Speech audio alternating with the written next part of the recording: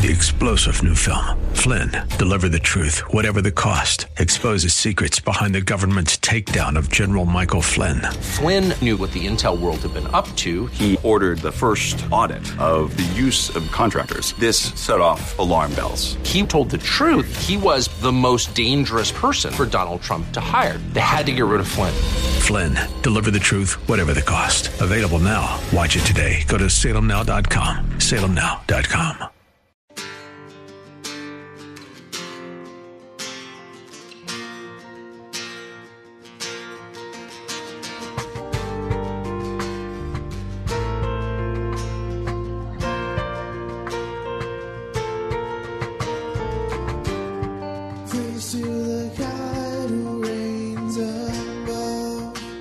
Hello, and welcome to In the Word, a ministry of Calvary Chapel of Orlando. We hope that God speaks to you today as we continue our study verse by verse, chapter by chapter through the Bible, with Senior Pastor Will Ramirez. Today, as we continue our study in the book of 2 Samuel, David becomes a changed man, fully submitted to God's will and dependent on His grace. And God shows mercy in a name. We'll pick it up in 2 Samuel chapter 12, verse 18.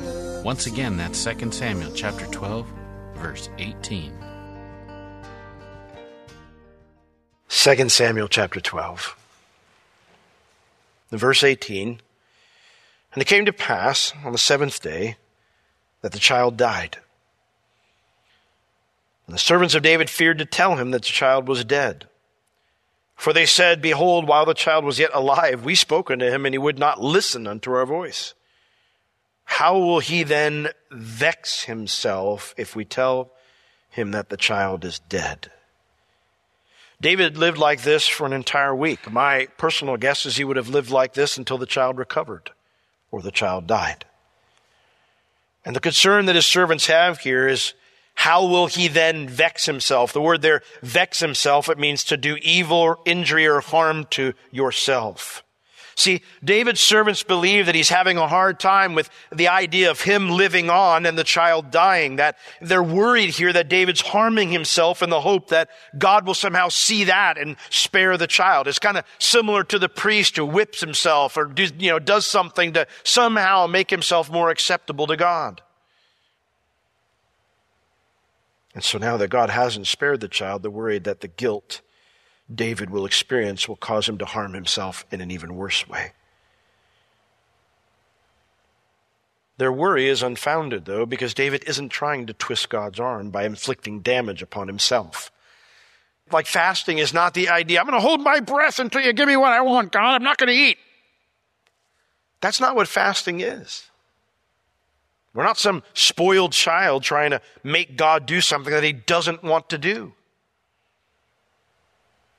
And that tactic doesn't work anyway because it's just an inverted form of legalism. David has a different reason for why he's fasting, and so his next actions confuse his servants. Verse 19, but when David saw that his servants whispered, David perceived that the child was dead. Therefore David said unto his servants, Is the child dead? And they said, He is dead. And then David arose from the earth. He washed, took a bath, anointed himself, means to put on lotions. And he changed his apparel, his clothing, and came into the house of the Lord and worshipped. And then he came to his own house, and when he had required, in other words, asked to be served, they set bread before him, and he did eat. David had not bathed, he hadn't put on cologne, hadn't changed his clothing since the child grew ill. He'd been a mess.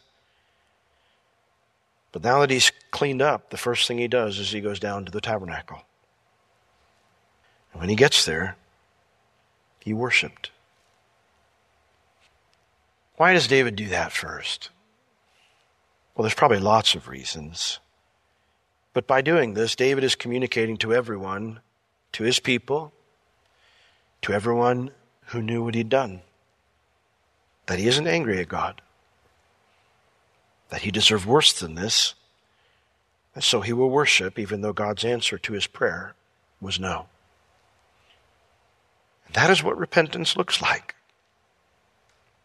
It's the exact opposite of Pharaoh and Saul. David understood the position he had, the influence that came with it, and by submitting to God's judgment, by worshiping, David's trying to influence everyone in the right way now, just as he had influenced a lot of people in the wrong way for the last year or so.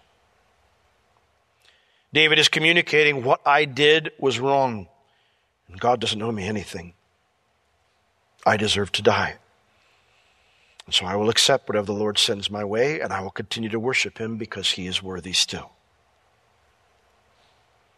And so while David's behavior for the last year or so has been so far from the heart of God, David's heart of repentance is what truly makes him a man after God's heart. Now, I realize there are those who would say that there can be no redemption for people who do the things that David did. They would say that hell is made for people like David, for people who do the things he did. But I would suggest that that view betrays the vile lie that I am better than David, that God owes me better than David, and that therefore the cross is not really necessary after all. The cross is, in reality, just a neat thing to put up on Good Friday to make us feel better about ourselves, because someone did something sacrificial. When we read the Gospels, they give the brutal details of Jesus' torture on the cross for our sin for a reason. So that when Pilate must say, behold the man, because it doesn't even look like one anymore. So we see a mirror image of what we all deserve, of how ugly my sin is. It's not so we can turn our eyes away and dress up the cross in nicer clothes. When we look at it, it's supposed to smart. It's supposed to challenge everything that we think we are. It's supposed to drive me to my knees in horror at who I am compared to who God created me to be. So I believe that David marching down to the tabernacle when word of his actions has spread for the last 7 days, it's probably one of the most faith-filled and courageous things a person could do. David worshiped because he believed God would still accept a wretched adulterer and murderer's worship. But there is a life and a future from God, even for those who have destroyed the lives and futures of others. Now, don't get me wrong, sin has awful consequences. David would still face future wars. David still would face rebellion from his own son Absalom. David still lost his child. But I have to believe there is life. I have to believe that there is a future for those who have done wickedly. Because if there is not, then none of us have any hope. Now, what is the path to that future life? Well, it's repentance. The scriptures do not record David ever marrying again. In fact, from this point on in David's life, we no longer see a lust-driven man. It does seem that David changes. Now, people like to bring up and say, what about that weird event when he was about to die and they bring him that woman to keep him warm at night, whatever. We'll talk about that later. But that wasn't David's idea. From this point on, we don't ever see this kind of behavior from David again. And prior to this, the writer has said over and over again, and David did this, David did this. Can a person change and live a new life after they've done horrible things? If David can't, then none of us can. 2 Corinthians chapter 5, 17 and 18. It's a verse most of you have likely heard 1,000 times.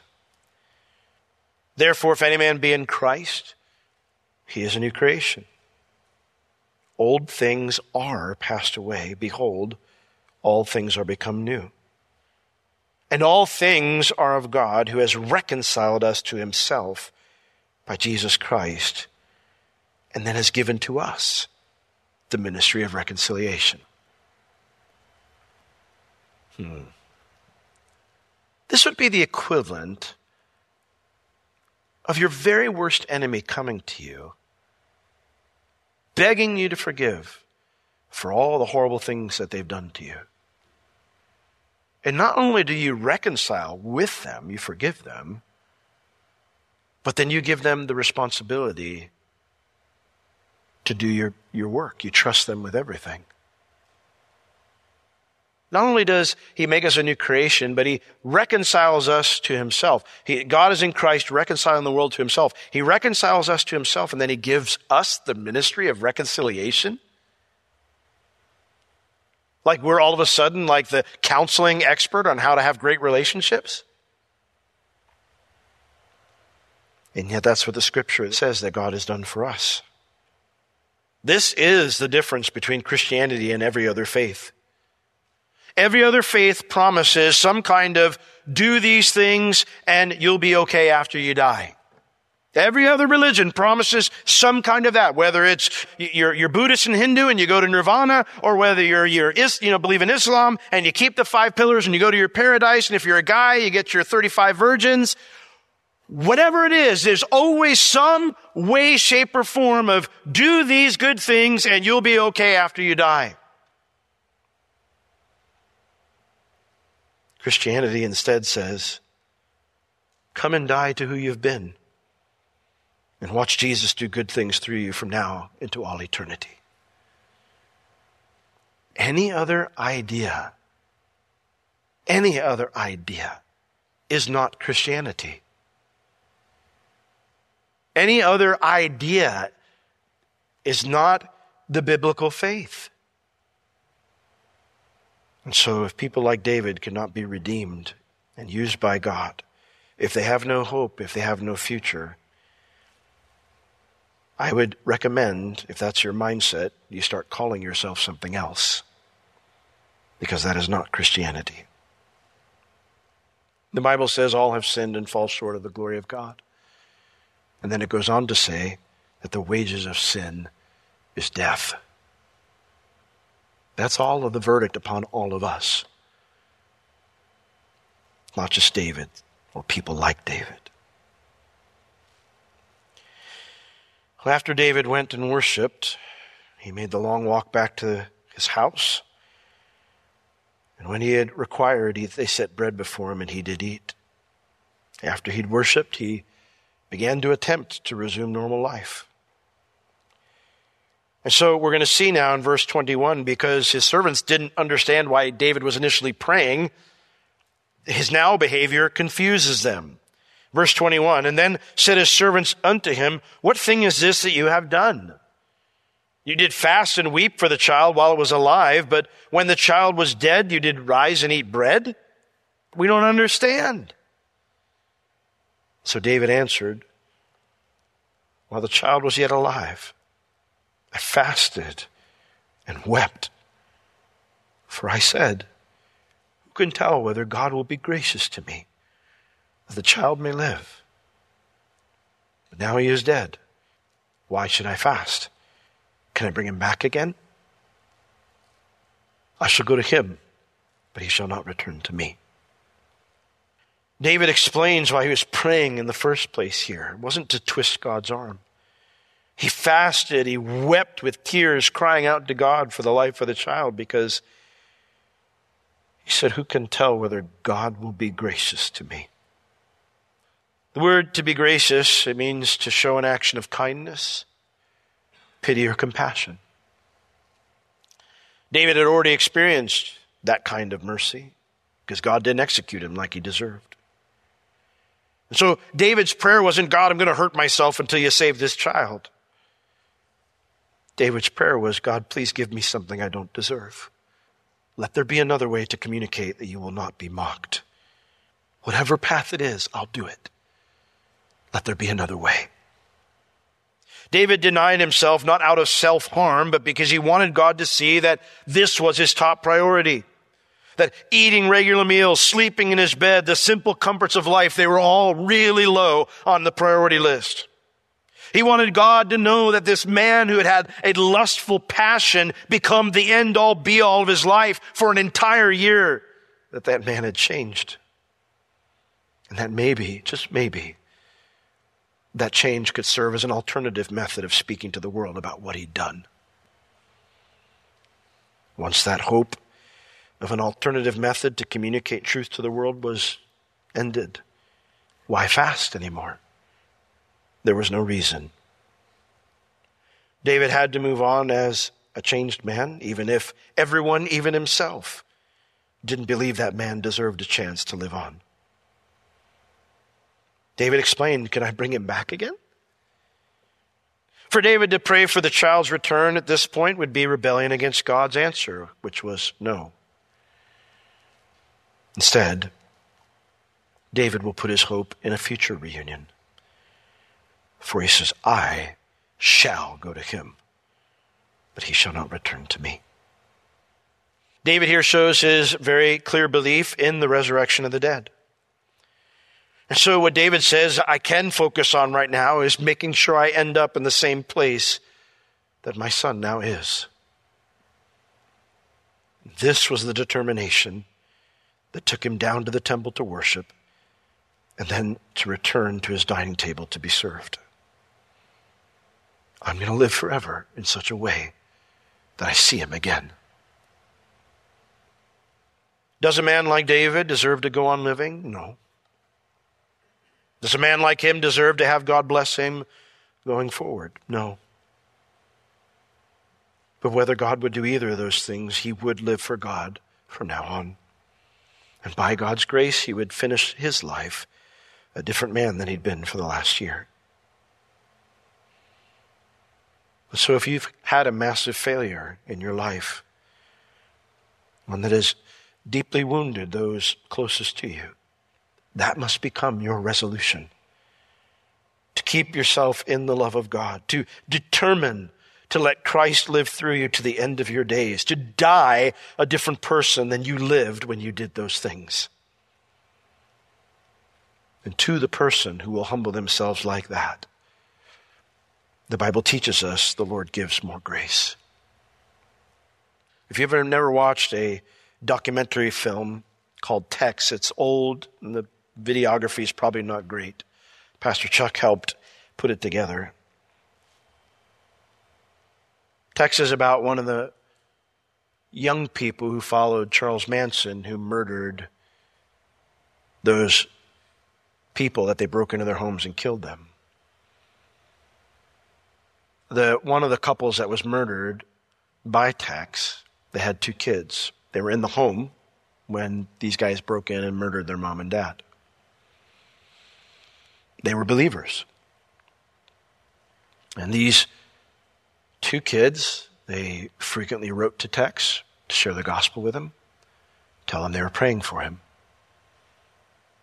Eventually, Tex gave his life to Christ. And they went and visited him in the prison. There are many in the world who would say that's sick.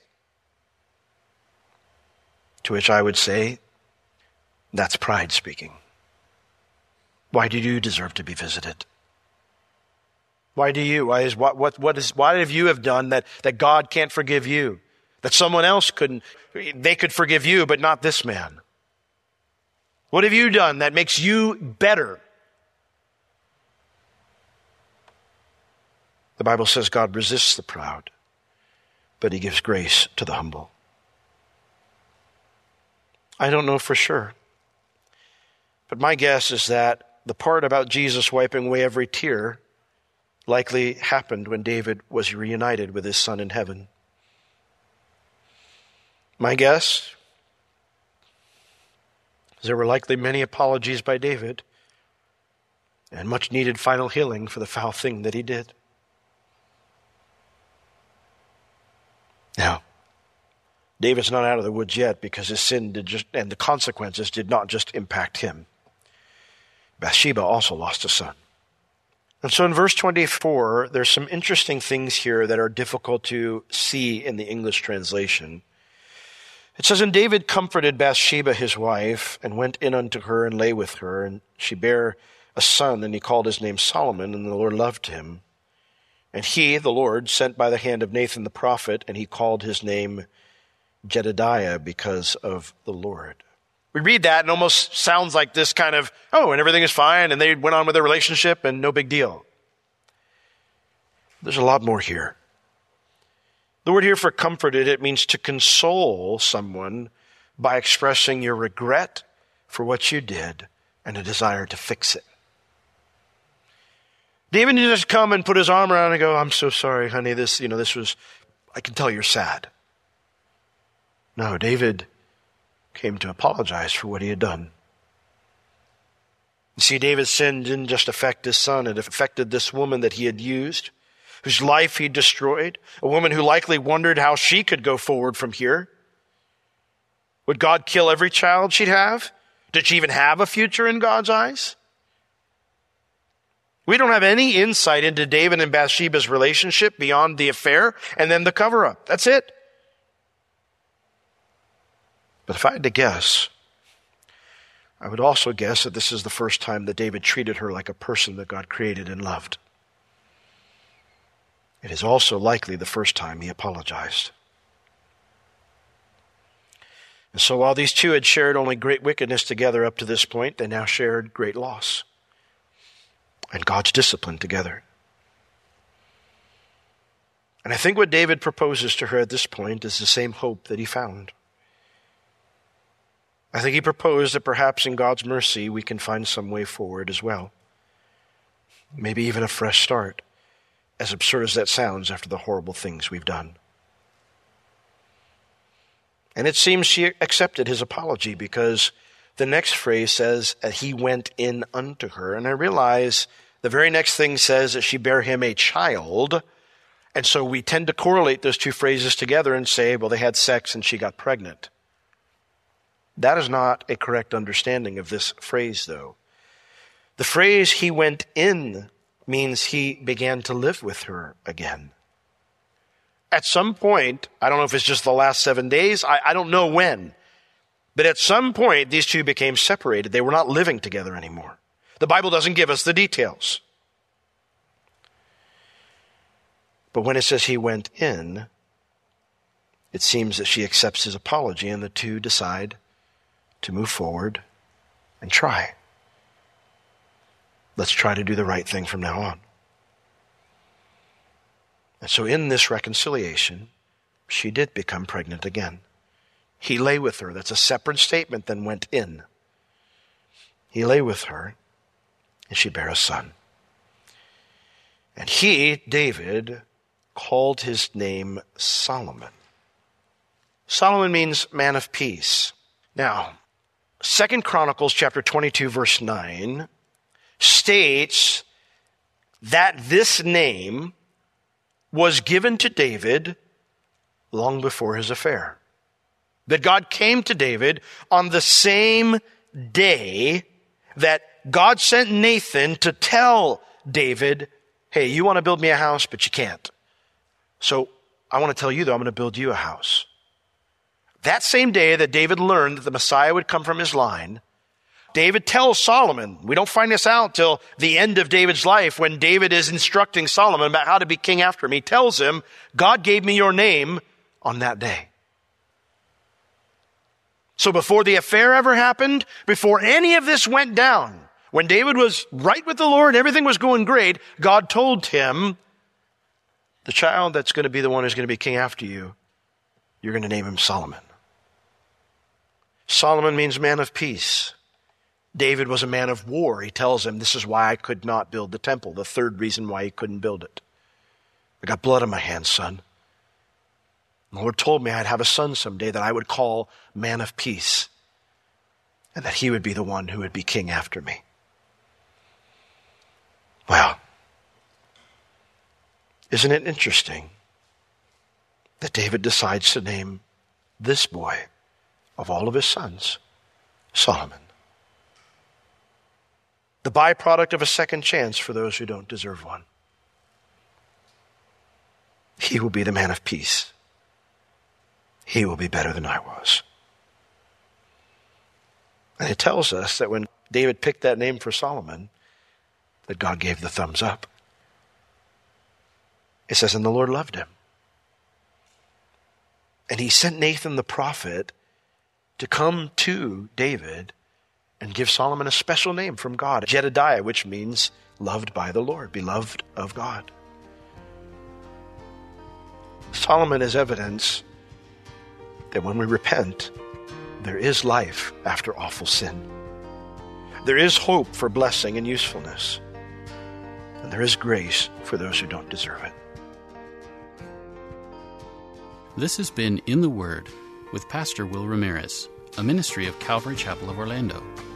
You can listen to all of Pastor Will's sermons and find other valuable resources online at www.calvarychapelorlando.com or on the Calvary Chapel Orlando app, available on iTunes and Google Play. If you have any spiritual or physical needs, please contact us.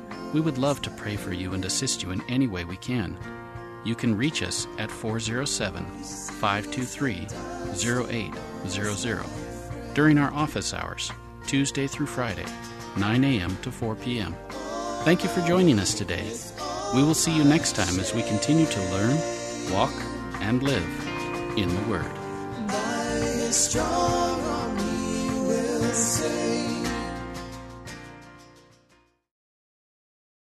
Three-star General Michael J. Flynn, head of the Pentagon Intelligence Agency, knew all the government's dirty secrets. He was one of the most respected generals in the military. Flynn knew what the intel world had been up to. He understood its funding. He ordered the first audit of the use of contractors. This set off alarm bells. The explosive new documentary, Flynn, Deliver the Truth, Whatever the Cost, uncovers the facts behind this scandal. Flynn told the truth. He was the most dangerous person for Donald Trump to hire. I find out the worst enemy that I'm going to face in my life is right here in America. They took my assessment and they wanted me to change it. And I was like, I'm not changing it. They had to get rid of Flynn. With in-depth interviews, archival footage, and never-before-seen personal records of the man behind the headlines. I just felt like I was drowning. Flynn, Deliver the Truth, Whatever the Cost. Available now. Watch it today. Go to salemnow.com. salemnow.com.